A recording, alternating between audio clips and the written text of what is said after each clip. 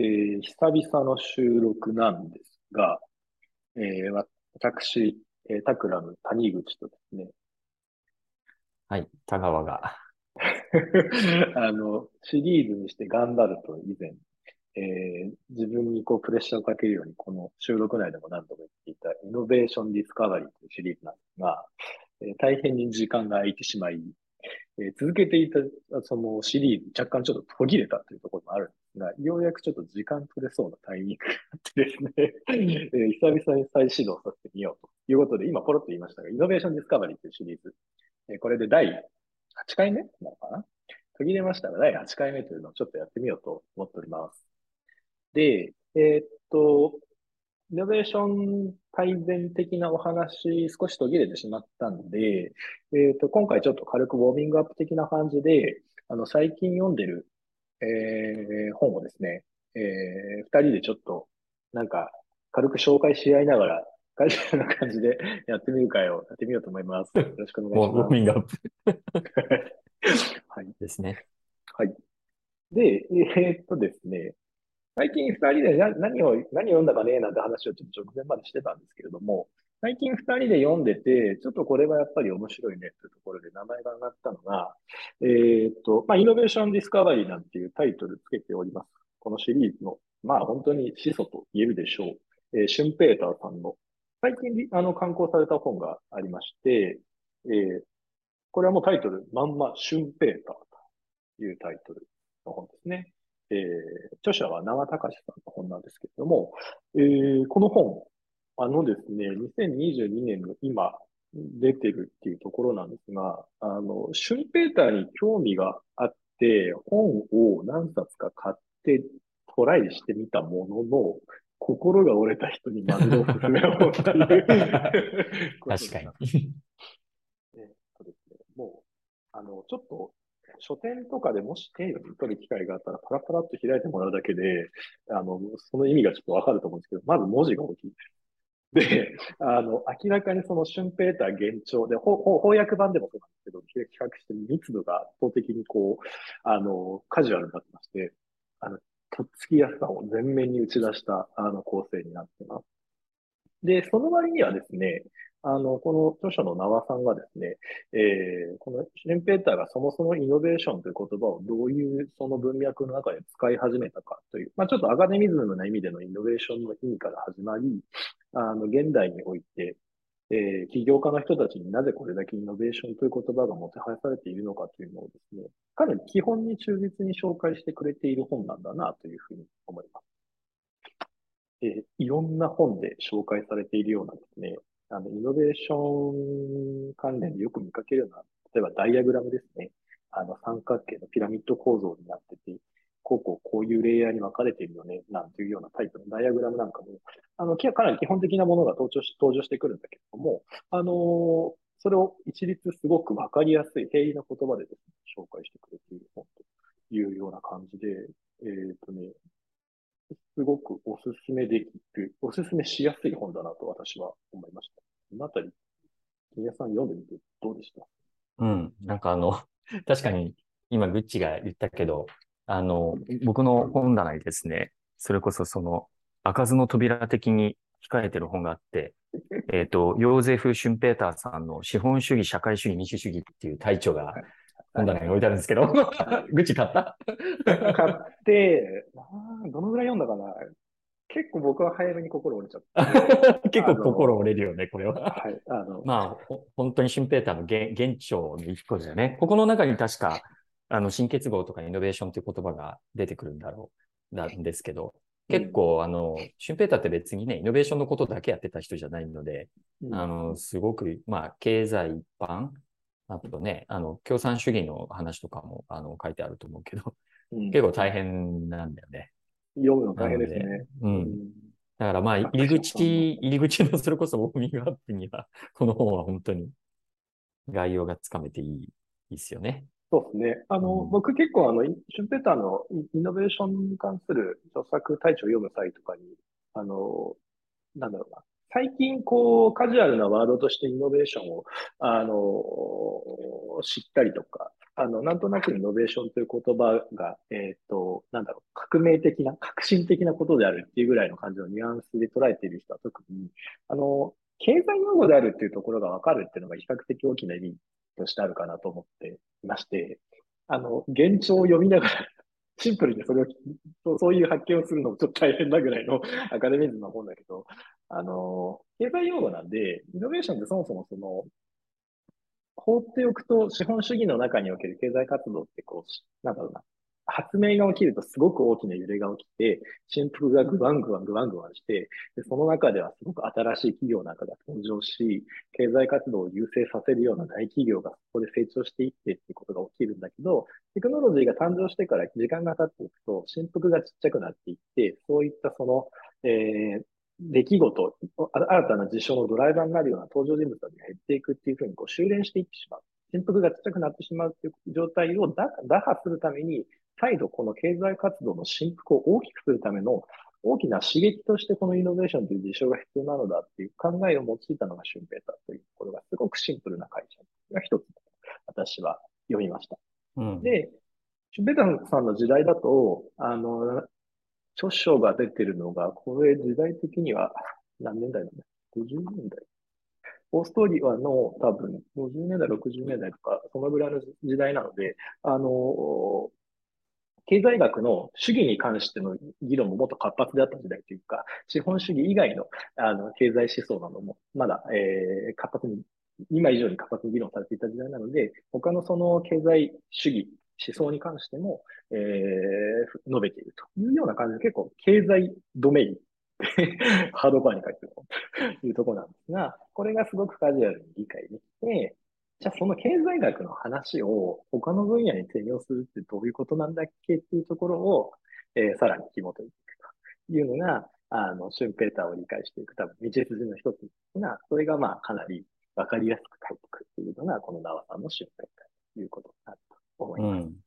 特に前半があれだよね。シュンペーターがどういう時代に生きていて、まあね、その周辺に他の、どんな人たちが、うん、生きていてとかね、その前うん、後にとか、うん。そこら辺もすごい前半はわかりやすくまとまってるので助かりますよね。そうですね。うん。登場した時代の背景とか少し知っておくと、シュンペーターともっと前ですね。1900年の初頭ですね。うん。なんか、この考えが生まれた意味がわかるので、なんか前後の文脈が捉えやすくなるという部分もありますね。そうだね。時代性もね、ありますよね。うん。うん。で、これの今日的な解釈っていうところで、以前、このシリーズでも取り上げた、本で、ちょっとさっきも喋ってたんですけど、マット・リドレーさんの人類とイノベーションという本であったりとか、この場で、この回では取り上げたことないですが、金谷さんもこれは多分おすすめだと思うんですけど、今野うん。昇さんのイノベーション全書という、うん、うん、うん、うん。うん、うん。これはそもそもが日本語で書かれている本なので、読みやすいと思いまうん。すし、そうね。理想的な本になってますね。今野さんのこの本は本当、デザインやって、ね、デザイン思考とかデザインに興味がある人にもすごいおすすめですね。うん、読んで、なんか、いろいろ頭に入ってくる感じうん、でおすすめうん。ですね。はい。イノベーション全書、今野イノ昇ベーション全書。さんですね。うん、うん。イノベーション全書を扱う会がこの後あってもいいような気ああ、がしております。そうかもしれないね。はい。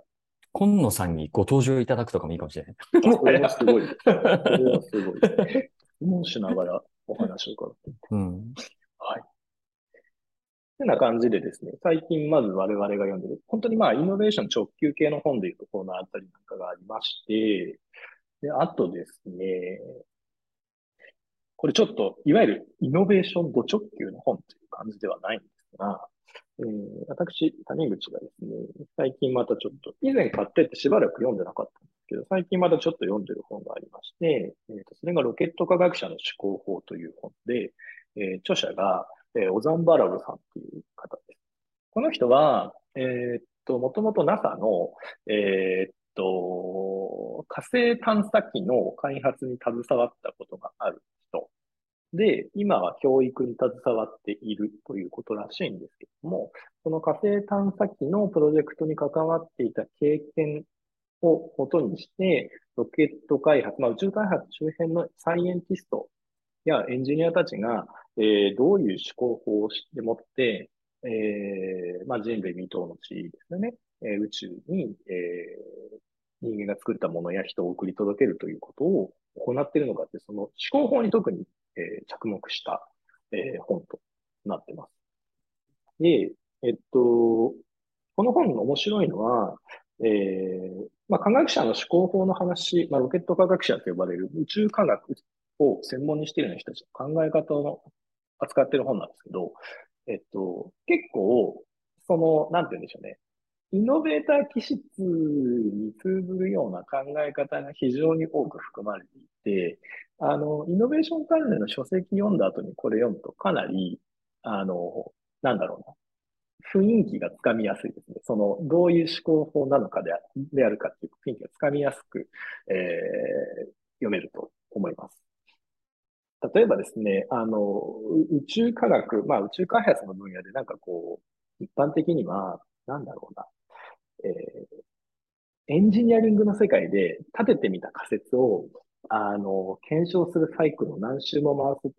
特に理系の人とかにとってはすごく一般的な考え方だと思うんですけど、スペースサイエンスの世界だと、検証を一回も回す、とりあえず飛ばしているっていうようなことをやらざるを得ない要素設定がたくさんあるわけですね。ロケット一回の打ち上げにかかるコストだったりとか、スケールなどから、もうとりあえずやってみるしかないっていうような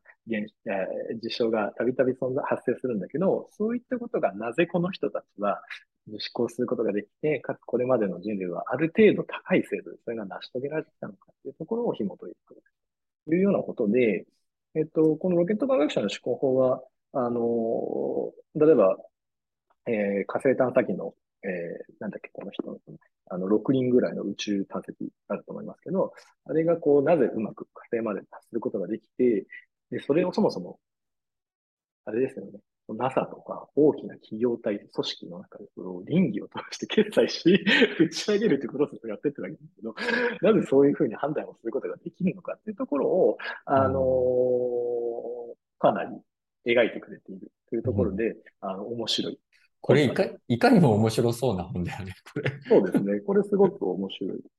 オザンバロールさん自体自身の経歴も面白くて、うん。もともと、トルイスタンブールの方で、アメリカ人じゃないんですよね。うん、うん。で、トルコですごく宇宙に興味があって、多分すごく優秀で、コーネル大学の教授に手紙を送ったら、来ていいよってなって、10代で、すごく本当にでも才能がある人だと思うんですけど、でアメリカに行ってという自分自身の家庭プロセスから、紐解きながら、ロケット、宇宙分野に挑戦する人たちのマインドセット、考え方とはこういうものなんだなっていうのを、今、紹介してくれている。う読み物とん。してもとても読みやすく、面白い。うん。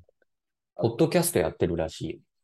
あ、オザンバルルさん、そううん、なんだ。うん。教育分野でいろんな講演とか、ね。非常に多く手掛けてらっしゃるんですね。これちょっとうん、今、買いました。はい。面白そすごく面白い本で。う。うん。うん。はい。で、金谷さんが最近読んでる本の話あなんかあれば、のね、ちょっと。今僕の Kindle で、進捗率13%なやつがですね、はい。読み始めたばっかりなんですけど、創造の人生、伊深勝、講談社文庫つうやつを読んでまして、はい。ソニーのファウンダーの一人の、伊深さんですね。うん。伊深さんについて書いてある本とか、ソニーの創業の歴史みたいな本っていっぱいあるんだけど、その中でまだ読んだことがなかったやつだったんで、ちょっと買って読んでます。最近ね、ちょっとこの手のイノベーターだった人たちの、自伝系と、あと、そのイノベーション自体を扱ってる本とかをちょっと集中して読もうかな、みたいなところで、うんうん。僕、ソニーフリークなんで、皆さん、そうで、僕、まだ、それこそ、ですね、最初の10%ちょっとしか読んでないんですけど、あの、面白いですね、読んでると。あの、まあ、まだ、なんだろうな、無線機とか、が全然その世の中に普及してなかった時に、部品かき集めて真空管とか買ってきて、組み立てて無線をその傍受して、んで、その、傍受できるようになったら、東京だとその日のうちに伝わるニュースが地方だと全然次の日とか、ね、なんか24時間後とかにようやく速報として出てくるやつを、あの、ゆかさんがその作った、その受信機っていうか、ので、まあ、東京のその、無線の、電波をこうキャッチできて、で、その、いわゆる新聞社とかより早く、その、ゆかさんの、お手製の、その、傍受機っていうか、それでニュース出せるようになったのが話題になって、うんぬんみたいなね。なんかそういう、まあ今で言うところの完全にハッカーですわって感じなんだけど、なんか、そうそう、そういうのをいろいろやってて、なんか大学に入って、まあ、読んでると、まあ当時はね、そのハッカーみたいな言葉はないと思うんだけど、もう完全にね、ハッカーだな、この人みたいな、感じで、すごい早熟の、なんかこう、エンジニア、まあ、天才エンジニア的な人だったんだな、みたいなのを、ちょっと見てますね。で、ソニーのね、創業の歴史の本とか読んでると、イブカさんのちっちゃい頃の子供の時の話とかってあんま出てこないんだよ。こまあ、なさのそうですね。本は、そう、この本はね、もう、イブカさんがどういう、うちで生まれたのかとか育ったのかとかっていうとこ、小学生はこんな時代の子供だったみたいなことも書いてあって結構う面ん。白いですね。で、まあ、このタクラムのポッドキャスト聞いて、長く聞いてくれてる人たちはちょっと、何回か話したことあるかもしれないですけど、タクラムの、会社の、監査をずっとやってくれている監査役の方が、いらっしゃってですね、勝田さんっていう方いらっしゃるんですけど、この方が、ソニーのファウンダー世代と、かなり近い距離で、まあ、ソニーの OB の方なんですけど、活躍されてた方で、秘書室長を長くやられてた方なんですよね。で、イブカさんと森田さんと大賀さんかな。出井さんにもちょっと、あの、使えてたっていう話を聞いたことあるんですけど、だからすごく身近な、特に森田さんの話すごく、親近感を持ってよくお話聞くんですけど、で、イブカさんの話もよく出てくるんですよね。で、勝田さんから昔イブカさんが生前なんかね、お正月に、なんかソニーの、なんか社内のイベントで、未来を語る、そのビジョントークみたいなものをやってる映像が残ってて、なんか、イブカさんと当時の、なんだろうな、研究開発のトップの方と、なんかインタビュアーの、なんか3、4人ぐらいの座談会みたいにやってる映像があるんだよね。で、そこでさ、イブカさんが、まあなんか映像で映っているのにもかかわらず、なんかね、その胸ポケットに収まるぐらいのちっこいメモ帳をなんか左手に持って、なんか万年筆かペンで、なんかこう新聞記者みたいな形でさ、なんかこう根掘り葉掘り聞くわけ。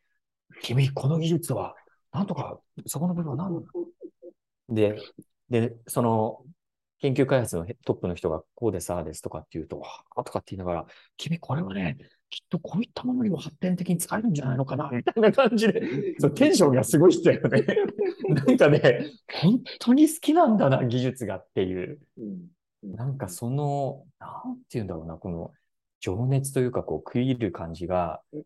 なんかこれが多分ソニースピリットのなんか根っこの中にあるんだろうなとかって思って、すごく興味があってですね、それで今読んでる感じですね。金谷さんは、実はソニー関連のね、その手の電気だったりとか、すごくうん。チェックしてますよね。持ってるよ。すごいいい本でね、もう、アマゾンでも中古でしか出てこないんだけど、S 社の秘密っていう、窃盗時だな。そうそ S う社。で S 社が、まあソニーのことね、S 社がまだソニーだってそんなに認知されるかされないかぐらいの時書かれた本で、あれ S 社の秘密じゃないな。S 社の秘密で検索するとなんか変な本ばっか出てくるな。S 社のちょっと後で調べときますけど、そういう本もあるんですよ。うん。面白いですよ。おすすめうです。うん。ん。えーそういった偉人系の話、まあ、何か偉大な日跡を残した系の人の話は、この伝記とか読むのもやっぱ結構面いやー、白い電気なとは思うん面ですけど。白いっすよね。僕ちょっと脇それちゃうけど、まあ、同じく電気っぽいやつですごい大好きなのが、ジョナサン・アイブっていう本で、うん。アップルの元 CDO のジョナサン・アイブの、まあ、電気みたいなやつがあるんだけど、うん。そこで、なんだ、ほら、ポリカーボネート使った、iMac の初号機の開発のエピソーはいはい。ドとか、うん。まあ、どうやって IVE が、アップルに入ったのかとかっていう、そこの、ストーリーとかって書かれてたりするんだけど、めっちゃ面白いですね。うん。うん。ううん。ん、読んでると。結なんかす、構こう、あ、どううん、ぞどうぞ。最近さ、iPhone の開発の秘話みたいな本が出てたよね、確か。ちょっと署名が思い出せないんだけど、なんか、面白そうだった、それも。ううん。ん。それもあれですか、ジョナサン・アイルが語るうん。いや、内容。それはね、どっちかというとエンジニアリングとかも一切合切含められてる本で、うん。いろんな人にインタビューしてどうやって、iPhone が生まれたのかとかっていうのが解説されてる本うん。うん。で、ここまで話して、本の名前がわかんないんだけど、そういうのが出てて面白いらしいですよ。なんかあれですよね。普うん。段僕らがこのシリーズで扱っているような、セオリティカルな意味での、うん、うん、イノベーションをうまくすぐ抽象度の高いところでうん、構造うん。的にこうまとめている本なんかもそうですし、実務家の人たちにとっては比較的やっぱりこう興味関心が高いのって、具体のケースでそれがそうどういうね。ふうにして起きたのいかっていうところやだったり。両方読みたいよね。この手の話だと。そうですね。最近ちょっとね、送ってもらった本で、ダイソンの、ジェームス・ダイソンもいくつか電気出してて、で、最近ね、インベンション、イノベーションじゃないけど、インベンション、僕は未来を創造するっていう、のが、まあ、それこそジェームスが、著者で、書かれてる本があるんですけど、うんうんうん。うん、これも面白いですよ。ベンション。ああ、はい。うん。ダイソンさんもね、なんか、本当ヒットが出るまですごい貧乏生活してたみたいなそうそう話、そうそう。すごい電気でインタビューとかでも載って本当ますけど。ダイソンも最初手押し車とか作ってるからね、一番最初の方は。うんううん、ん。もうアイディアを作りたい人のうん、波乱万うん。丈の人生というのは、読んで面白いものがありますし、まあ、どのようなアイディアにもなんかこう、なんでしょうね、なんか僕、実際のミーティング、まあ、仕事上のミーティングの現場とかでもよく喋っちゃうんですけど、なんか、いかにこう、アイディアに対して、その人の、なんか、純粋なある種の情熱というか、なんか謎の変質性みたいなものが乗ってるかみたいなのって、結局すごい聞いてきちゃうなとは、いや、そまあ、れそうだよ思っね。てるんですよね。この前さ、アクシスの、BTC の対談で、とある方にインタビュー行ったんですけど、まあ、スタートアップの中のね、イノベーター、まあ、CEO のトップの人だったんですけど、その人に、うんあの、あなたにとって、まあ、製品を作るとか、プロダクトを作るとかってどういうことですか？新規事業を立ち上げるってどういうことですかって聞いたら、大いなる空回りですって言っててめっちゃ笑ったんだけど。ああ、いや空ー、深い、回ってるぐらいだいいと、表現ですね。でもね、そう、空回ってるぐらいじゃないと、いやー、いわゆるプロそうですね。ジェクトオーナーが空回ってるぐらいじゃないと立ち上がらないですよね、とかってういうーん。話をしてて、いや本当そうだなって思った。ー、うん。思いますね。僕が RCA の ID 時代にこうやったプロジェクトで、ソロでやってたプロジェクトも、チームでやったプロジェクトも、周囲かうん。ら見たらば、本当派手に絡まってんなーなんていうふうに思われてんだろうなとか、本当数年経ってからも思い出すし、で、その絡まってる状態が、本当、その、あれなんですよね、時代の構造にうまく噛み合うと、空回りそうそうそうが急にそうそう。ギアとしてきちんと回り始めるっていうのがイノベーああ、ションいいこと、いい表現だね。本当そうだね。ですよね。うん。うん。多分事業だからってさ、垂直には立ち上がらないじゃない、時間軸的には。うん、結構仕込みうん、3年、立ち上がり4年みたいな。うん、で、その3年間ぐらいは絡まってんだよね。4年目ぐうん、らいにようやくそのビジョンに、それこそね、今、ぐちが言ってくれたように、周りが追いついてきたりとか、うん。環境が追いついてきたりすることで、パチッとハマった時に3年分のなんていうの、蓄積があるので、ファーストいや、ムーバーとしてね、いろいろ入っていけるっていう、そういう感じだよね、結構。そうなんですうよ。ん。だから、当時も教育の中で持続性が重要だ、重要だって言われて、サステナビリティが重要だっていうふうなことを言われて、環境持続性の話もそうなんだけど、事業持続性の話をすごく言われるんうだけど、ん。僕ら学生は特にやっぱりエキサイティングなものを作りたいし、かっこいいものを作りたいから、いや、持続性よりも先にこのアイディアの面白さ見てるみたいな感じで、絡まって、それでずっと絡まってるんだけど、今、ギアさんが言ってくれたみたいに、絡まってる状態が3年とか、ないしはもっとそれよりも長い間持続してないと、たまたまハマってくれる社会のタイミングに来てくれないから、うん。どうにかしてアイディアを一定の期間、保たせないといけないんだよね。そうだね、そうだね。事業まさに活動が。まさに。うん。でそこでその持続可能性、サステナビリティというものが重要であるということに、やっぱり、自分自身が実務をやるようになって、よりその体感値を持って理解するようになるということがあったりしますね。うん。いや、それは本当真実そうだよね。まあ、スタートアップもそういうことだよね。資金調達しながら、いや、まあ、空そう回り、ですね。まあね、シリーズ A、B って重ねて、空回ってるうちに、まあ、マーケットフィットってね、こっち側からフィットするのか、勝手に周囲がフィットしてくれるのか、まあ、両うん。方そういうのもあるし。うん。うん。すごい脱線してますけど、だから作るアイディアが、制度的に明日リリースしたら今、明日この社会にはまるってアイデアの制度を出すのはめちゃくちゃ難しいけど、標準の制度で次の3年ぐらいの間にはまれるであろうぐらいの制度になってれば、3年持続できれば多分はまるかなっていう、アイデアの制度って考え方ないよそうね。だから、あれなんだよね。本当にスタートアップで、01ちゃんとやった人たちと話してると、本当にみんなタイミングの話するね。な。うん。なんか、いいアイデアとか、いいチームとかあるけど、タイミングが外れてると、やっぱり飛ぶものも飛ばないっていうことを言う人たちはすごいいて、まあ、そこの間合いは難しいよね。来るぞ来るぞと言いながら来ないものもあるしね。いや、これうもう本当、ん。でも多分、正解がない理論だから、うん。もう本当占いみたいな話なんで、うん。なんとも本当だよね。言えないですけど、でもピーター・ティールとかね、あそこら辺のやつも、そのタイミングの話はもう常に欠かさず、イノベーション関連の話ではするし、Y コンビネーターの創業者であるサム・アルトマンも自分が投資先に入れる基準は、なんで今その事業をやってるかに関して、自分が聞いて腑に落ちる回答を言える人にしか基本的に投資しないとうん。うん。言ってますけど、今の話ともおそらく、ほぼほぼ符合するよううな、とん。ころなのかなというふうに思います。うん、はい。だいぶ脱線して、最後の方、アイディアのタイミングみそうだね。たいな話になってますけど、ちょっとまたこの後のちょっと起動後のシリーズの一つのテーマとして、